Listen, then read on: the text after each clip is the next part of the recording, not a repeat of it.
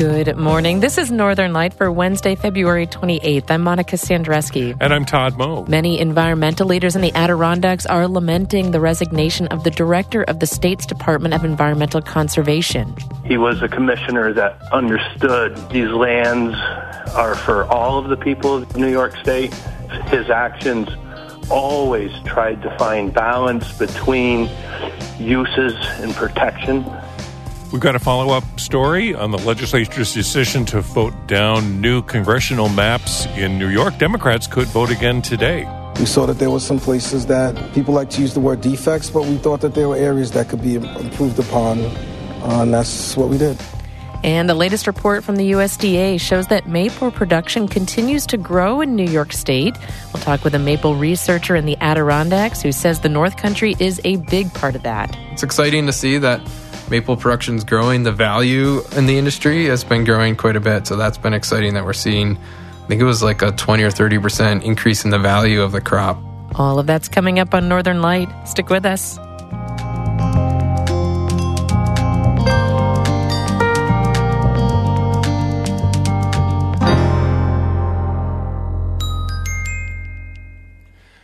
Broadcast of Northern Light here on North Country Public Radio is supported by Blue Seed Studios, Saranac Lake, promoting community involvement in the arts on the web at bluseedstudios.org, and by Mountain Orthotic and Prosthetic Services, a full-service practice committed to providing care for patients of all ages with offices in Lake Placid, Plattsburgh, and Malone.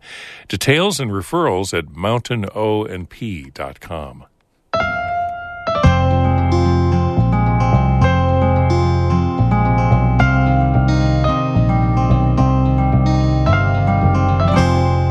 This is Northern Light. I'm Monica Sandreski. And I'm Todd Moe. New York State owns about 44% of the land in the Adirondacks. The state's Department of Environmental Conservation plays a key role in managing that land and influencing many other aspects of life inside the Blue Line. Last week, the head of the DEC announced he's leaving the job this spring. Many environmental leaders in the Adirondacks say Commissioner Basil Sagos' leadership at the DEC will be missed. WAMC's Pat Bradley reports. Basil Sagos is the DEC's longest-serving commissioner. He was appointed in 2015 by then-Governor Andrew Cuomo. In November 2018, Sagos announced he would leave the post, but walked back the announcement in February 2019. I think it is a sad day for all of New Yorkers that Mr. Sagos is leaving his position as the commissioner of DEC, and particularly sad for the Adirondacks. Adirondack Park Local Government Review Board Executive Director Jerry Delaney met Sagos on his first day of work in the governor's office when he was the Assistant Deputy Secretary for the Environment. He was a commissioner that understood that these lands are for all of the people of New York State, and I believe his actions always tried to find balance between uses and protection. And I think we have lost a really great advocate for the environment, but also the recreational aspects inside the park. Town of Minerva supervisor and Adirondack Association of Towns and Villages president Stephen McNally says Sagos understands the additional regulatory issues communities in the Adirondack Park face. I hate to see him go. He's been great for the communities in the Adirondacks. He's done a great job. I think the key about Basil is that he's been accessible. In the Adirondacks, we have to deal with the Adirondack Park Agency and a whole set of regulations that most people in the state don't deal with. And he's been a good conduit to talk about some of these issues. But also, I think with all the state land purchases, and I've been involved with a lot of those, he's been very good as far as helping us with plans. We have a whole nother layer of government above us that complicates things. And I think that Basil understands that. And like I said, he's a very good listener. Adirondack Council spokesperson Justin Levine says Sagos has done a commendable job overseeing the state's varied environmental issues. We've faced a lot of statewide issues with climate change and hurricanes and invasive species and industrial pollution. And I think the biggest thing is probably New York State's climate leadership, particularly with the 30 by 30 legislation and the Climate Leadership and Community Protection Act. Those are nation-leading efforts that will help New York State fight climate change, preserve our natural spaces, and continue to allow the Adirondacks to be sort of the lungs of the Northeast. These are big goals, and we found that Sagos never really shied away from them. Not everyone is impressed with the commissioner's tenure. He ran a very closed agency, didn't want to hear opposing voices. Protect the Adirondacks Executive Director Peter Bauer has often criticized Sagos and DEC actions in the Adirondacks. You know, he's the first commissioner in the 50-year history of the DEC to violate Article 14, the famed Forever Wild Clause of the state constitution. He did that as he was rapidly trying to undertake the biggest expansion of motor vehicles in the history of the Forest Preserve. He was always using Forest Preserve management as a bargaining chip to further the political objectives of the governor. The high point of his record will be his work on the Climate Action Plan. We haven't even begun to really put that plan in place, but his lasting accomplishment will be that he helped to put the plan together. In his letter to staff announcing his departure, Sagos notes it is the right decision for him and his family and says serving as commissioner, quote, has been the honor of my life, unquote. In Plattsburgh, I'm Pat Bradley for the New York Public News Network.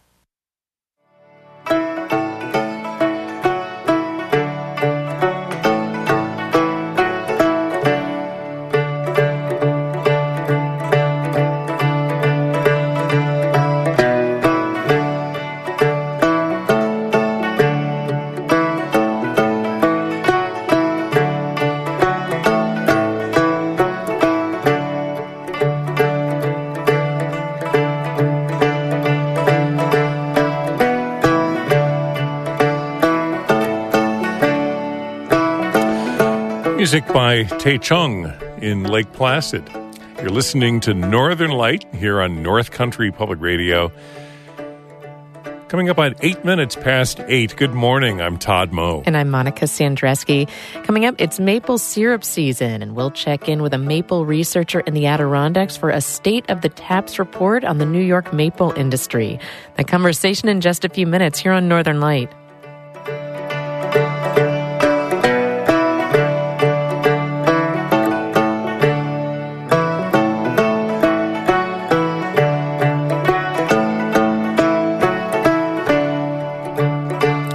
Broadcast of Northern Light is supported by North Country Children's Museum, Potsdam, with hands-on and minds-on exhibits and programs for children 12 and under and their families, open Wednesday to Sunday, 10 to 5, northcountrychildrensmuseum.org.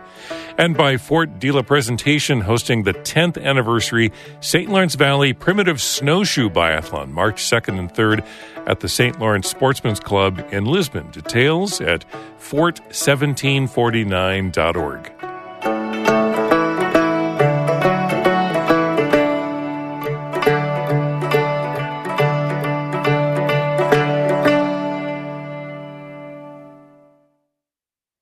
Democrats in the New York State legislature say they hope to vote on the latest version of new congressional district maps as early as today. Karen DeWitt reports Republicans say the new lines favor Democrats. Assembly Speaker Carl Heastie, following a closed-door meeting with his Democratic members, says lawmakers will vote as soon as Wednesday on the lines drawn by the Democratic majorities in his House and the state Senate. Democrats on Monday rejected maps approved by the state's bipartisan redistricting commission earlier in the month. Heastie says those maps needed revision. We saw that there were some places that people like to use the word defects, but we thought that there were areas that could be improved upon. And that's what we did. The speaker says he's requested what's known as a message of necessity from Governor Kathy Hochul to forego the 3-day public aging process required for the legislation.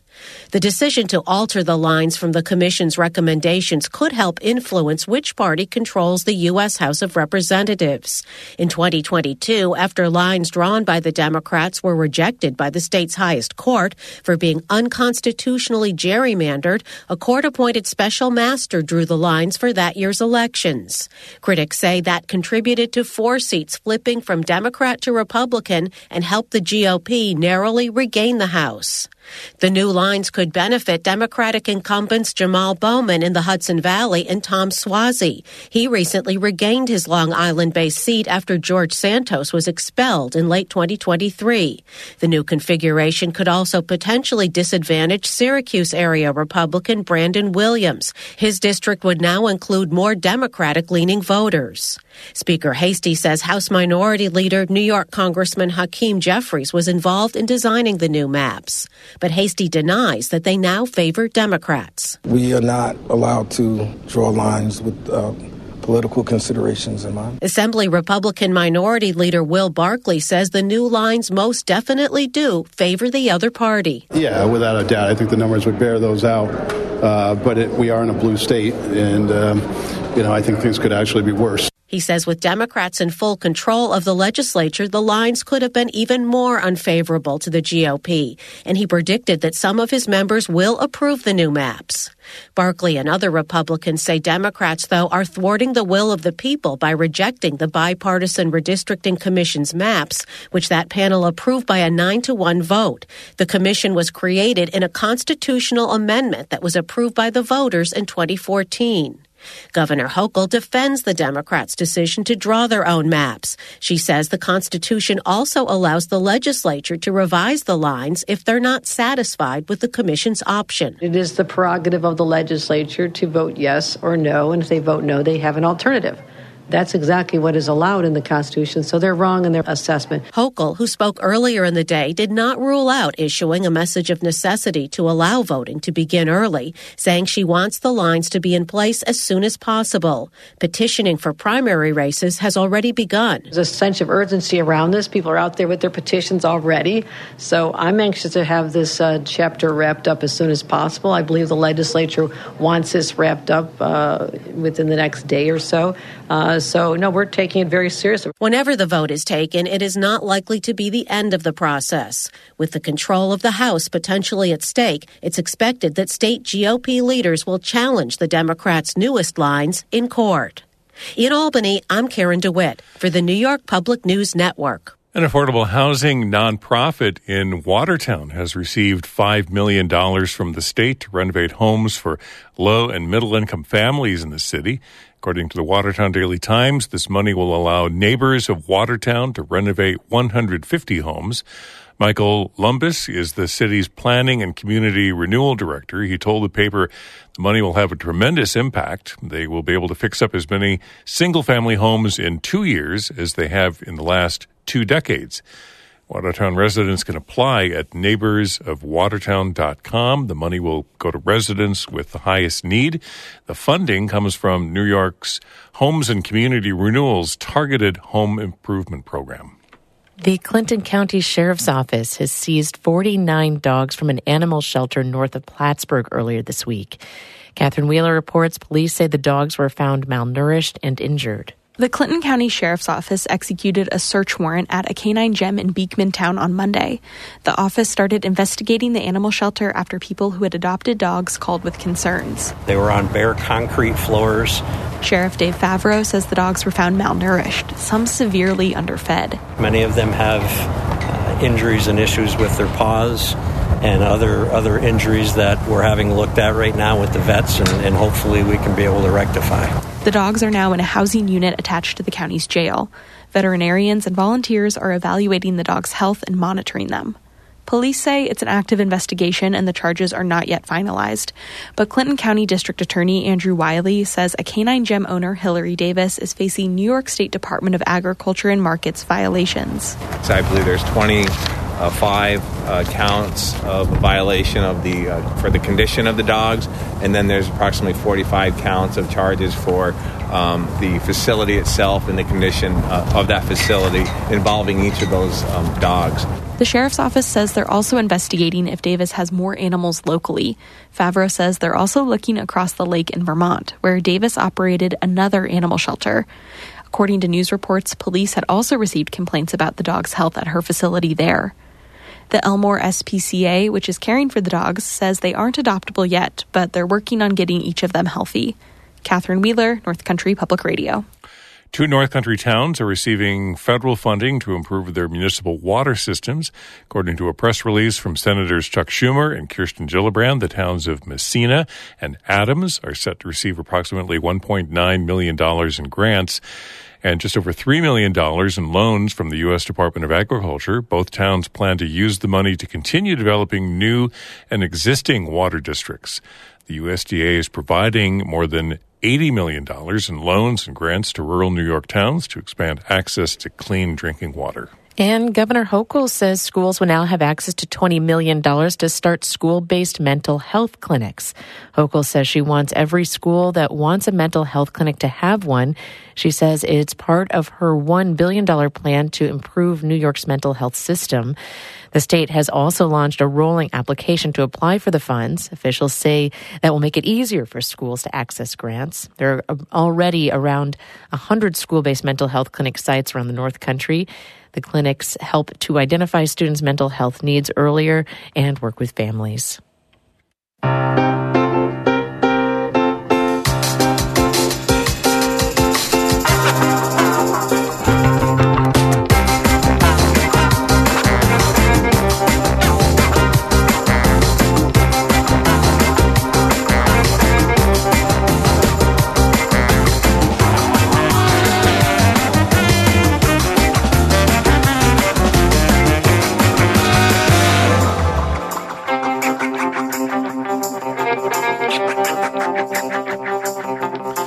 You're listening to Northern Light here on North Country Public Radio. I'm Todd Moe. And I'm Monica Sandreski. In just a minute, recent mild weather means the maple syrup season is underway. We'll get an industry update from an Adirondack maple researcher.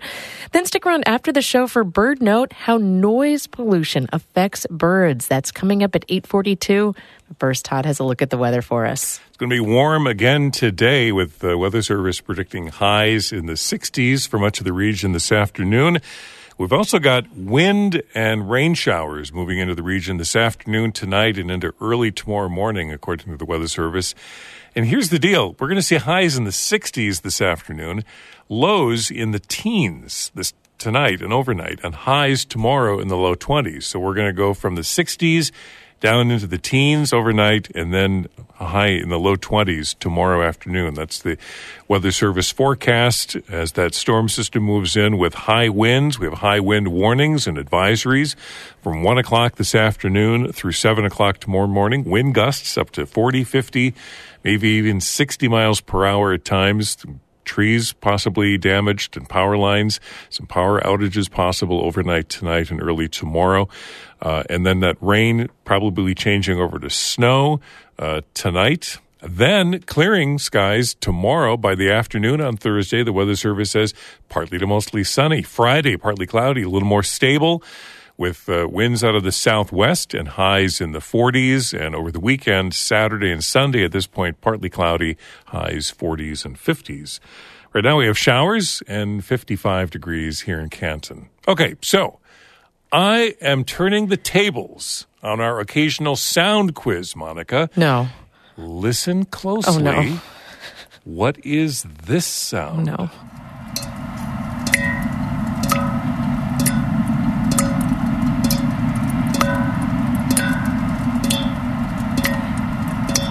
The sound of my incompetence with these things.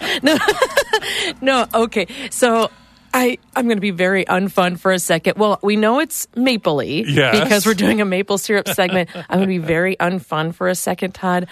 When I was putting the billboard together, I had to get audio from Adam Wild to put together the billboard, and I may have seen a file called mapledrip.wave. Is it the sound of maple dripping into a bucket? Well, it was hermetically sealed. Oh, but, no, just kidding. Yeah, that is cool. That is the sound of a bucket in my backyard with a tap in the tree. Oh, and wonderful. It is maple syrup season, arriving much earlier than once expected. Warming winters means the sap is flowing earlier from New York's maple trees, changing the production schedule for some maple syrup farmers. Sap only runs, as you may know, under certain circumstances. Below freezing nights and then warm days are usually best.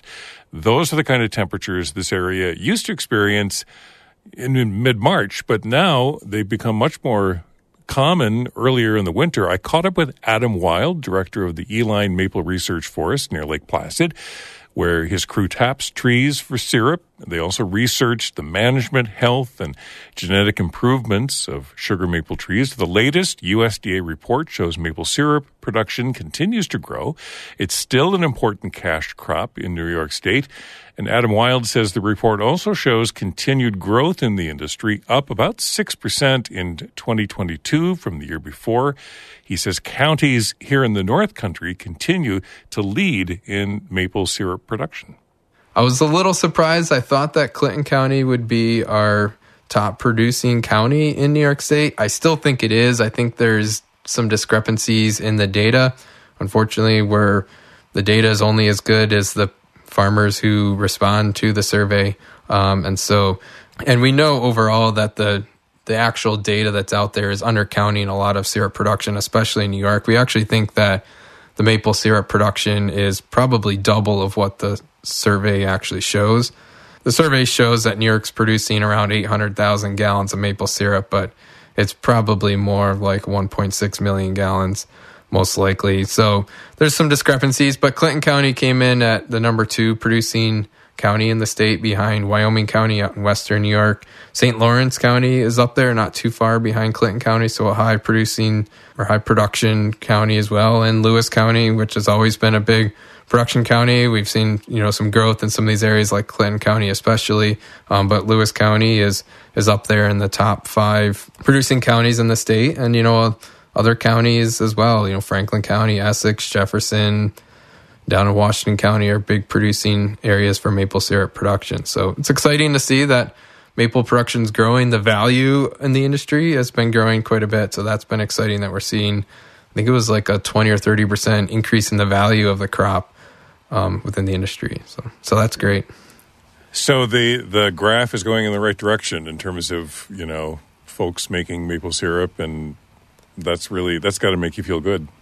Yeah, it does. It's exciting to be in an industry that has growth. It's got a lot of positive, kind of attributes about it. Everybody loves maple syrup, right? And I think the things that help it grow is, and even during COVID where more people, were staying home, so there's a lot of growth in backyard maple producers, of people, wanting to do stuff in their own yard, produce their own food. But the commercial industry, is where we see the significant influence on maple production. But that, there's people that are doing it, some of the equipment and innovations and research that we do here and other places that have allowed maple production to be a little more efficient and more profitable.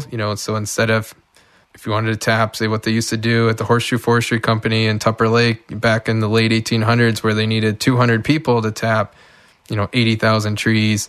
Now you can tap 80,000 trees with maybe 10 people. And so things like that really help the industry to move forward. And then the other big part is that consumers, want more natural food products. They want kind of a clean label. So when you flip the label over and look at the ingredients, that there's not a whole paragraph with a bunch of words you can't pronounce, but that ingredient is just maple syrup. And so that's exciting, and from a consumer standpoint, they want that good quality, clean food, know where it comes from.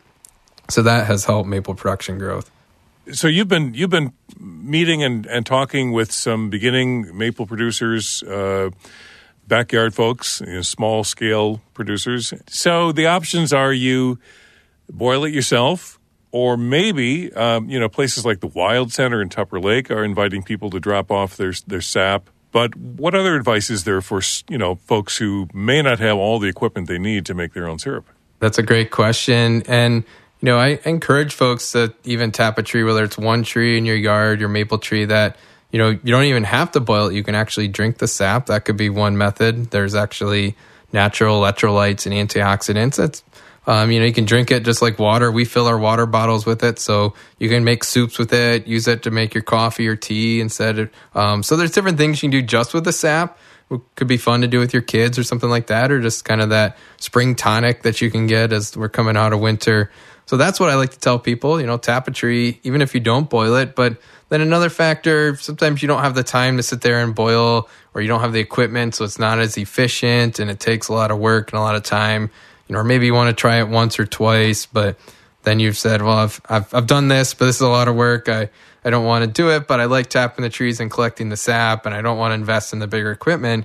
So that option then is to, drive down the road and find a maple producer who has all the equipment, and they might be willing to boil your sap for you. They won't be separate. They'll mix it in with their sap, and they'll usually give you a percentage of the syrup that's made from that back. So maybe they'll calculate how much sap you brought and how sweet it was, and we can figure out how much syrup that would make. And then maybe you'll get 2/3 of it or half of it back as finished syrup. So that's a great way to not have to invest in all of the equipment, that you can tap trees. So not every maple producer is going to want to do that. I do have a few different producers, some who are tapping 1,000 trees, down to some who are tapping 5 trees that will bring me the sap. And we record. I have a clipboard. They can write down how much sap they brought in each day. And at the end of the season, then I factor out how much syrup it would have made.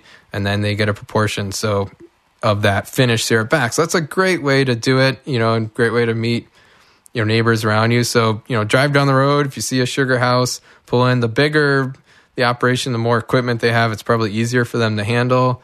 Or if you're not sure where a maple producer is around you, if you go to the New York State Maple Producers website, it's nysmaple.com, and go under purchasing syrup for retail, and there's actually a whole map that shows producers that are members of the state association. So it's maybe not every producer, but members on that map, and you can kind of pinpoint and find, and their contact information is there. You can find producers who are near you. Adam Wild is director of the Eline Maple Research Forest near Lake Placid, where he and his crew tap trees for syrup and also research the management, health, and genetic improvements of sugar maple trees. It's 8:27. It's maple syrup time. It's maple syrup time. First you get the buckets ready, clean the pans and gather firewood. Late in the winter, it's maple syrup time. You need warm and sunny days, but still a cold and freezing nighttime. For just a few weeks, it's maple syrup time. We boil and boil and boil and boil it all day long, till 97% of water evaporates, just like this song. When what is left is syrupy, don't leave it too long. Watch out for burning. Maple syrup time. Maple syrup time. I know it's not the quickest system, but each year I can't resist it. Get out the buckets and tap the trees in time. Making it is half the fun and satisfaction when it's done. Keep up the fire. Maple syrup time. Maple syrup time, a perennial favorite, and sing along if you'd like. Sing along if you know it. What a peppy take on Pete Seeger. So good.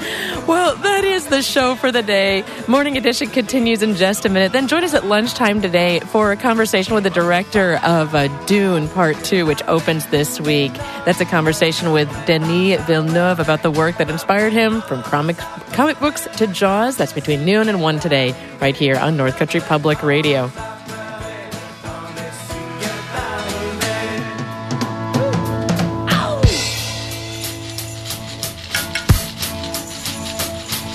We'll send this song to Peter Toshi. In late winter, I just know she's whispering soft. It's maple syrup time. Thank you so much for listening. It is maple syrup time. Pete Seeger, we love you. Tashi as well. I'm Todd Moe. And I'm Monica Sandreski. Be well.